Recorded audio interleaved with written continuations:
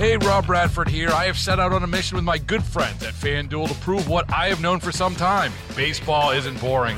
Now I have a daily podcast to prove it with some of the most notable people in the baseball world, screaming baseball isn't boring from the mountaintops, or at least agreeing to come on our show. Players, managers, GMs, and yes, even the commissioner of baseball, Rob Manfred. It has been a constant wave of baseball's most powerful voices. So join the revolution. Subscribe and soak in Baseball Isn't Boring. Listen on your Odyssey app or wherever you get your podcasts. You'll be glad you did.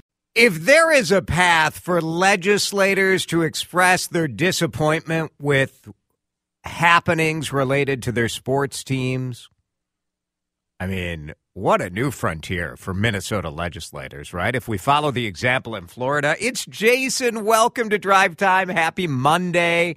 It is December 4th, and I was struck by a letter to a guy named Boo from a sitting United States senator.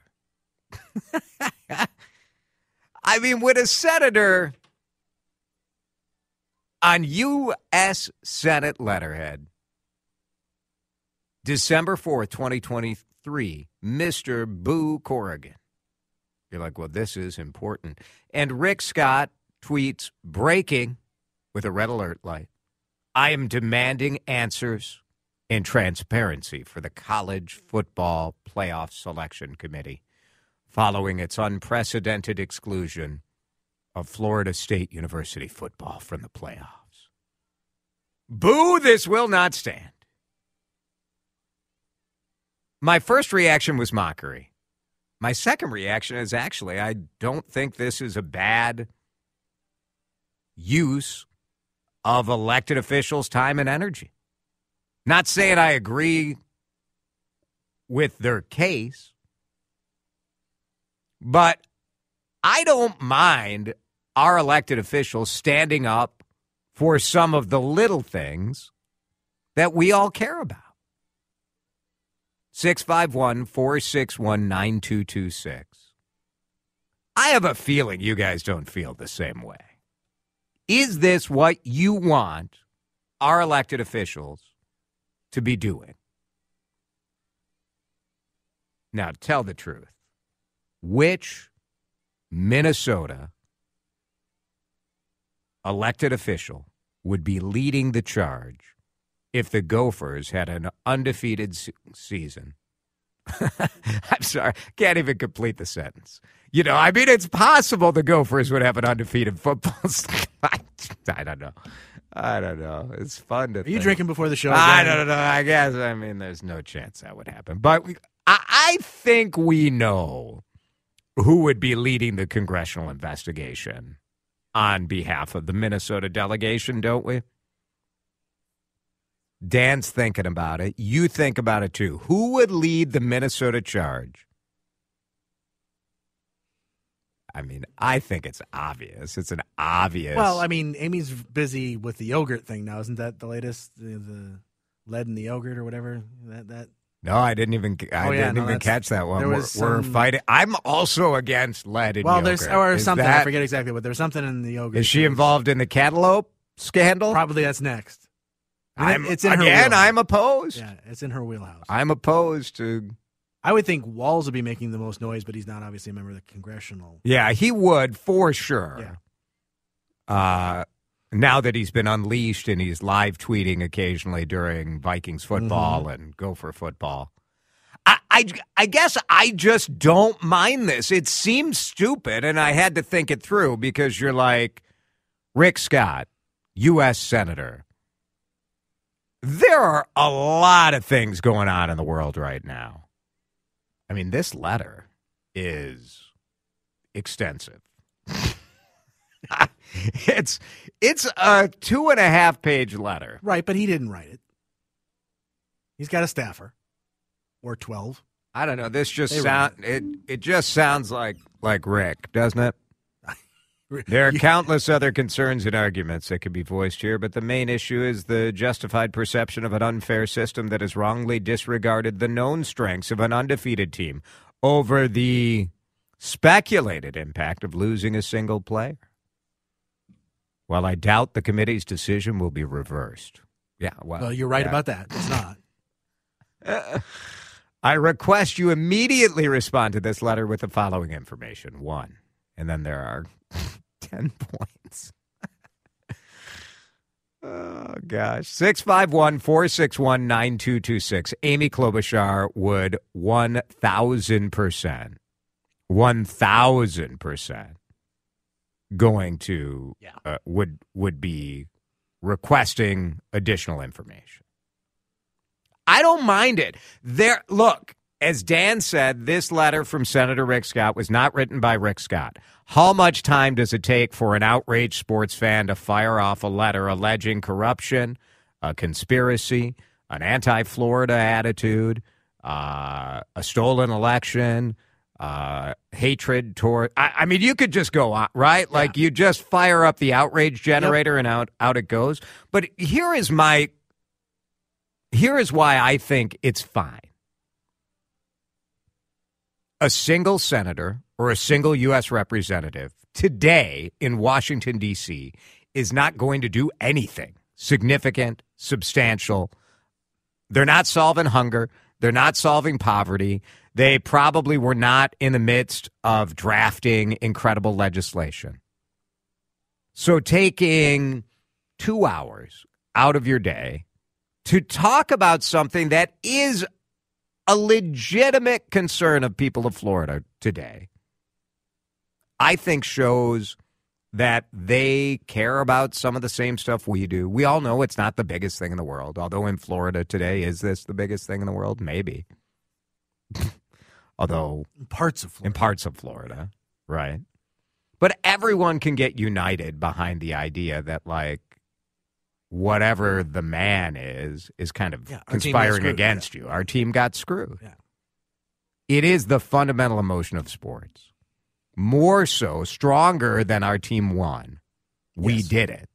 It's we got screwed. Yeah.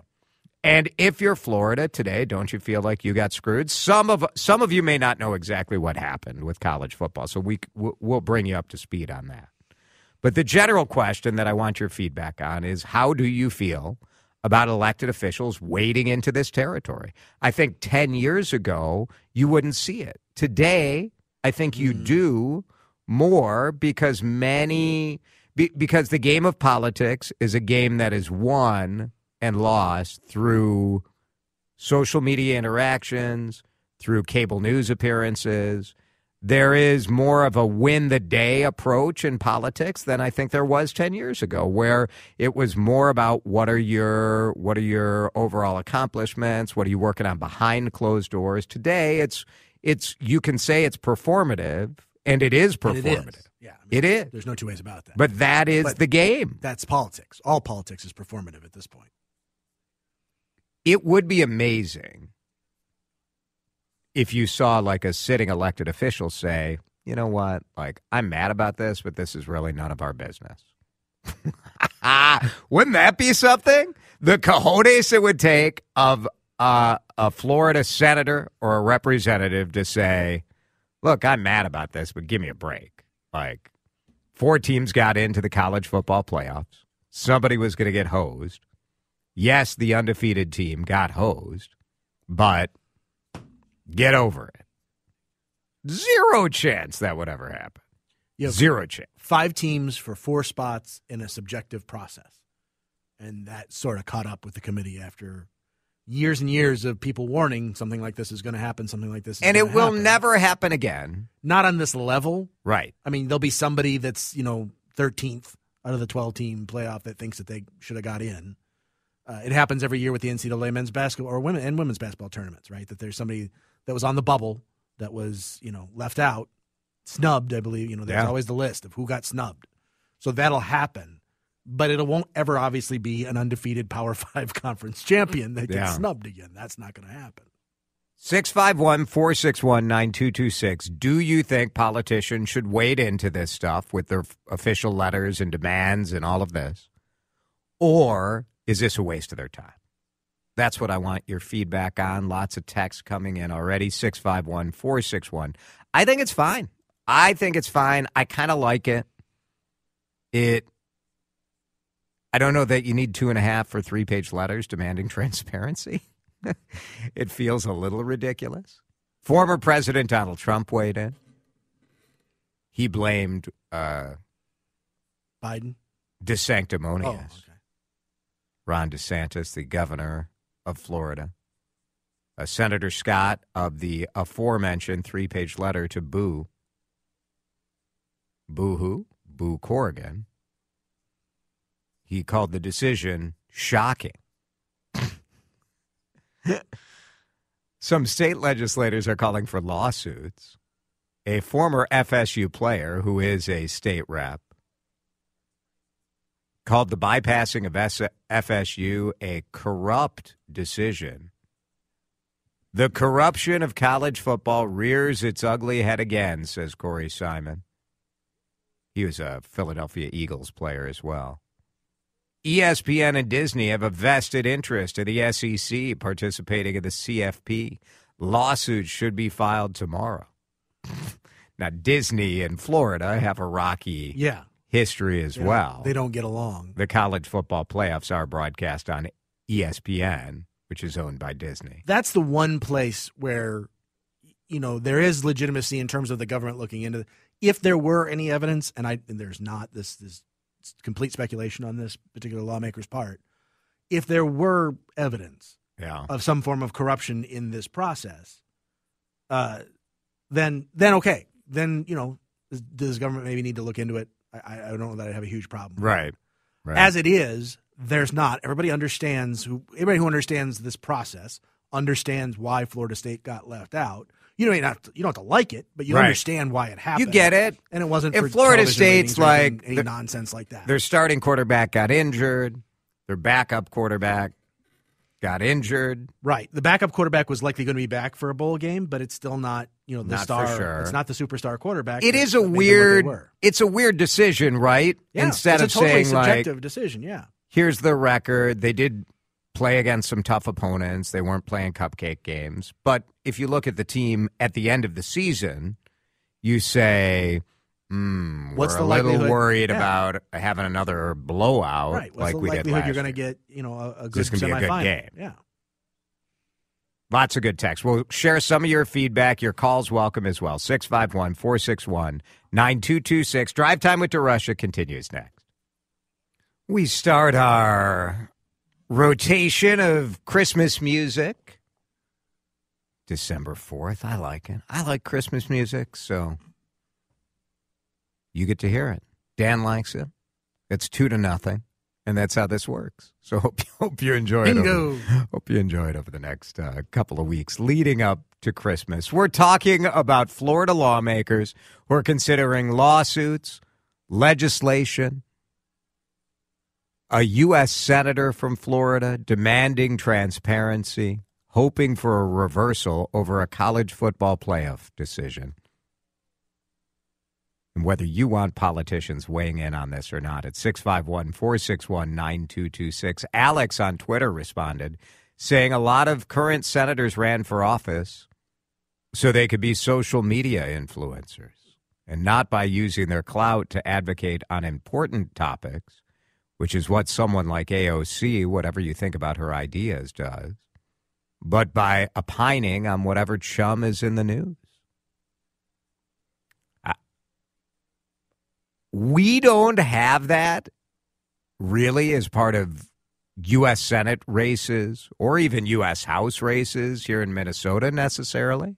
I think we've been sort of lucky that we haven't seen a true, next generation social media driven campaign. We really haven't at the federal level, have we? Am I missing? You might say Ilhan Omar's the closest we've come. Maybe, but her issues are but it's not big issues. It's not that, right? Whether you agree or disagree with them, it's not like she's trying to get on MSNBC. On the text line, Cities One Plumbing Talking text line, I agree that the senators and reps are getting nothing done in Washington, but seem to have the time to respond to this outrage. But I would say this has always been the case, says one texter. Maybe it's more obvious now, but I can remember numerous instances over the past decades where legislators have been outraged and threatened either sports or popular culture entities when things didn't go their way. Winners, losers, and whiners. All the drama, says another texter. This isn't whining if you're a Florida State fan, though. They're undefeated. They won a Power 5. Got hosed here. They did get hosed. And so would have any of the other two teams that got left out. There was 3 teams for 2 spots. If you were Texas, if you were Alabama, you would have a case that you got screwed over. Should they have been hosed? Probably. Yeah, I think I would have made the same decision. I would have too. Mike is in a car. You're on the City's One Plumbing Talk and Text line. Mike, do you mind when senators or U.S. reps or state senators weigh in on this kind of stuff? You're on the air, Mike. Go ahead. Is this me? Yep, it's you. Well, let me check. Is it you? It's me. Okay. I am to think with us. If Alabama hadn't made it, what Senator Tommy Tuberville would have done, probably put a hold on all funding for NCAA college. To me, it's just kind of ridiculous that they're getting involved. Yeah. It is ridiculous. If they're still harping on this in 2 days from now, then I'll be upset about it. But I guess I don't mind them taking one day and kind of blowing off the same steam that the rest of their constituents are blowing off. It is funny to think about what Tuberville would do. Thanks, Mike. I appreciate that. If Amy Klobuchar got involved, says one texter, she'd use some good old-fashioned hot dish diplomacy. Bring over some bars, kind of talk it out. I tell you what, those coaches that have LED light bulbs for sure. Could we have federal and state senators and representatives work on the big issue, existential problems, and let the college governing bodies solve the college issues? No, because they're not going to do that. They're not going to do the former. We already know that. Here's the genius. If you Google right now, Florida college football, the top stories are Senator Rick Scott demands answers over FSU snubbing as anger builds. That's the point. Florida lawmakers consider proposing state legislation. Florida Senator Rick Scott demands answers. It's all winning the day. Winning the day. Winning the Google search. That's going to be the thing now, right? And winning that day is fine, as long as that is not the only thing that these folks are doing. And that is maybe a different question. 3:30, drive time with DeRusha. In 20 minutes, we're going to have a cookie battle, cookie survivor. Which cookie would you vote off the island? We'll do that in 20 minutes. But first, a local reporter puts to the test something that as early as last week, one of our guests asserted on this show, that Greater Minnesota is getting hosed when it comes to getting money for roads, getting money for their community. So who is paying more than they get? We'll talk about it next here on CCO. Hey, Rob Bradford here. I have set out on a mission with my good friends at FanDuel to prove what I have known for some time. Baseball isn't boring. Now I have a daily podcast to prove it with some of the most notable people in the baseball world, screaming baseball isn't boring from the mountaintops, or at least agreeing to come on our show. Players, managers, GMs, and yes, even the commissioner of baseball, Rob Manfred. It has been a constant wave of baseball's most powerful voices. So join the revolution. Subscribe and soak in Baseball Isn't Boring. Listen on your Odyssey app or wherever you get your podcasts. You'll be glad you did. You hear it so often, it feels like it's got to be true. I know a lot of you feel that this is true, that Greater Minnesota rural communities are overtaxed, underfunded, and ignored by Metro legislators and Metro-run Minnesota state government. It's a question that Madison McVan for the Minnesota Reformer, I'm sorry to mess that up, but Madison's with us on the John Schuster Coldwell Banker Hotline because she took a really deep dive into this issue of where is the money coming from, where is the money going. Basically, the fundamental question, Madison, is are people in greater Minnesota getting screwed? That's essentially what you were trying to provide data to give some insight on, right? Yep, that's the goal. Yeah, and I think it's really, really interesting. Give me the top line takeaway from your evaluation of all the available data anyway from the state. Yeah, so when you take a look at state tax revenue and expenditures, where is the money coming from that they're collecting, and then where does it go? What the data show is that the Twin Cities Metro is the state's biggest driver of tax revenue, and rural counties benefit more than the metro area from government aids and credits. So essentially, Twin Cities residents are paying more in taxes and getting less back than people in greater Minnesota. And I think greater Minnesota would be surprised by that, because when you read about what the big road projects are going to be or what the big sort of government spending is, it certainly feels like that more of that is happening, and obviously some of that is obvious that there's more population here, but it feels like more of it is happening here in the metro. What did you find as far as why the way we all feel about it maybe doesn't necessarily line up with the data?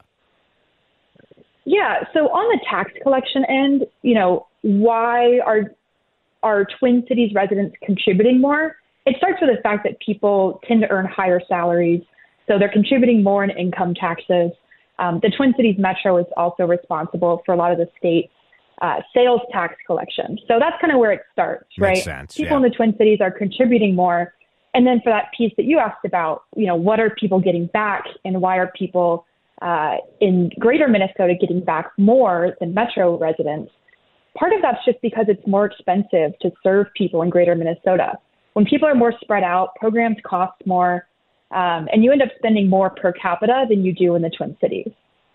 We're talking with Maddy McVan, who is writing in Minnesota Reformer. She's a Report for AmeriCorps member who covers the issue of economic mobility in the Reformer. You did find that greater Minnesota does pay a higher chunk of gas tax than Twin Cities residents, right? Yes, that's correct. And that's mostly just because people drive more, right? That's what it's called, a regressive tax. So everybody across the state pays the same tax, which is 28.5 cents per gallon. But in rural areas, people just drive more. So greater Minnesota ends up contributing more to that revenue pool. When you look at where the money is going, I think, I'm curious how you were able to come up with an answer to say, like, all right, here's how much money is going to greater. You did this by county, right? You did like 7-county metro versus the rest of the state. Is that how you did it? Yeah, that's what I looked at as much as possible. And I also tried to isolate just state money. I mean, government funding is really complicated when you're talking about local taxes, state taxes, federal taxes, and then, all of those groups also contribute to different spending projects. So it can be hard to isolate just the state piece. And a lot of this was actually done by experts. So, for example, in transportation, I took a look at how that kind of compares between Metro and greater Minnesota. And for that, I spoke to experts at the University of Minnesota. And what they found was that, same thing that the overall analysis showed, which is that the metro area contributes more in transportation funding than they receive in benefits. And that's from experts at the University of Minnesota Center for Transportation Studies. And a lot of transportation, when I think we look at the discussion at the state level, you look at the bonding bill and that sort of stuff. But the bulk of transportation spending is really happening on the local level with local property taxes, right? Yes, that's correct. Yeah. Maddy McVan is with the Minnesota Reformer. Great story at minnesotareformer.com. I want to ask you about schools, because that's often a flashpoint where people look at the education formula. How is that shaking out? One of the beauties of Minnesota is this idea that we all pay a higher income tax, so the state can kind of distribute that out for education. So just because you live in a less affluent zip code, you don't end up with subpar schools. What did you find with the education component? Yeah, the education formula is really interesting because it actually, from my analysis, seems set up in a way that benefits rural schools and inner city schools. Actually, the school districts that receive the least amount of funding from the state are the suburban districts because they tend to have higher property values. So their property taxes can cover what they need. Actually, the district that received the most funding per student unit was Belgrade, Bruton, El Rosa School District, which is a rural district in central Minnesota. Part of what the education funding formula does is it gives extra money to school districts that are sparse. So that's why this rural district was received the most state money in 2022. Schools also receive more money if they serve high amounts of low-income students, if they have high amounts of English learners.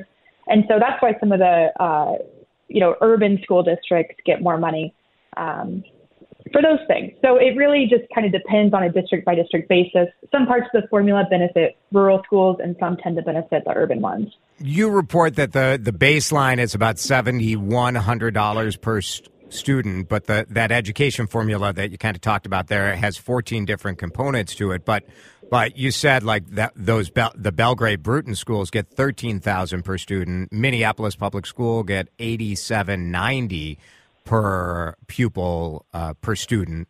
So kind of that was interesting to me. And again, like it sort of makes sense if you have a really spread out district. You understand at least the logic there. But I'm curious if you've had reaction from some of the kind of people who really have at the legislative level have been pushing this idea that Greater Minnesota gets a raw deal.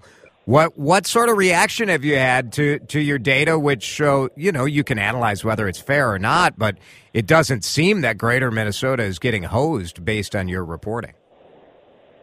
Yeah, I haven't gotten a ton of reaction yet, but I'm sure this show will help me get some more. So please let me know your thoughts. Y'all know where to find me. Yeah, I think it's. I did want to mention. Go ahead. Sorry, just something related to whether or not rural is getting hosed. I think, like you said, people can look at this data for themselves and come up with their own opinions about what's fair and what's not.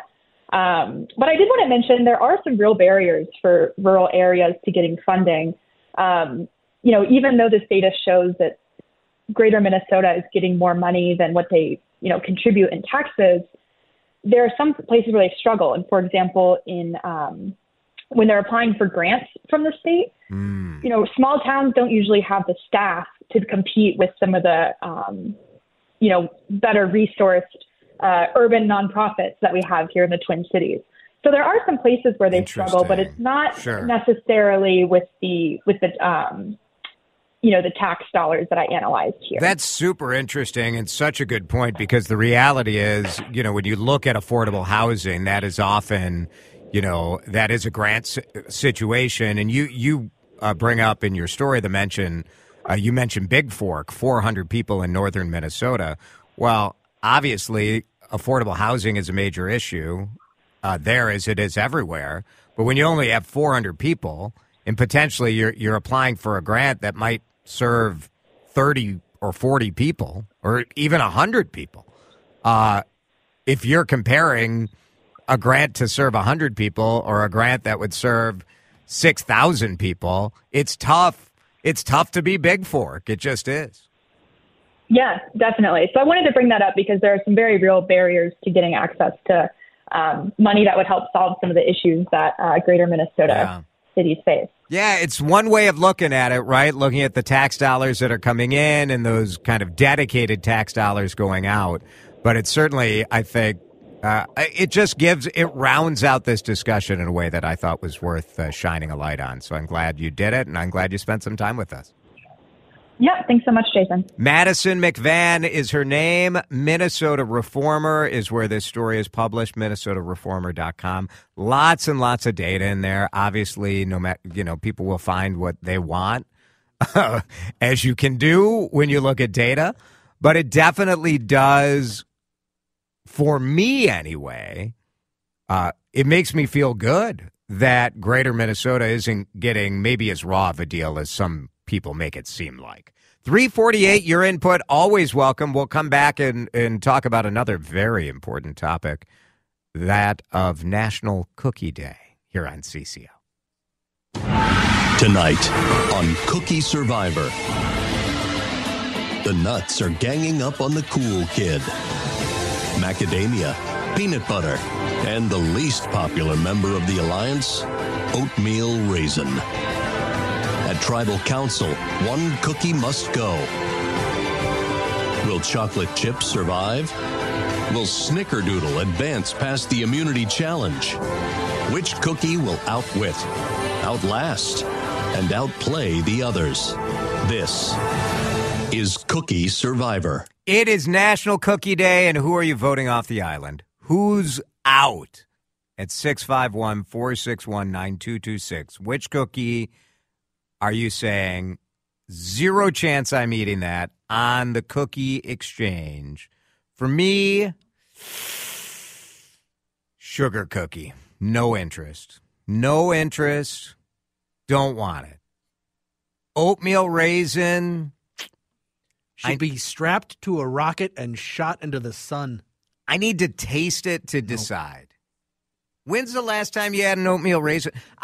You know what? Soon. I'm sick of the oatmeal raisin slander in this world. Everybody hates on oatmeal raisin. Why? Why? Because it's terrible. Maybe you've only had a terrible version. One of the few times I will ever say this following phrase: Chad Hartman is right. Yeah. A raisin is a failed grape. And I don't need failed fruit in my cookie. I just don't. I disagree. Because it's boring if I agree. So I strenuously disagree. You just haven't had good oatmeal raisin. You know what's overrated? Chocolate chip. Overrated. It's good, but not that good. Keep your text coming at 651-461-9226. Hey, Rob Bradford here. I have set out on a mission with my good friends at FanDuel to prove what I have known for some time. Baseball isn't boring. Now I have a daily podcast to prove it with some of the most notable people in the baseball world, screaming baseball isn't boring from the mountaintops, or at least agreeing to come on our show. Players, managers, GMs, and yes, even the commissioner of baseball, Rob Manfred. It has been a constant wave of baseball's most powerful voices. So join the revolution. Subscribe and soak in Baseball Isn't Boring. Listen on your Odyssey app or wherever you get your podcasts. You'll be glad you did.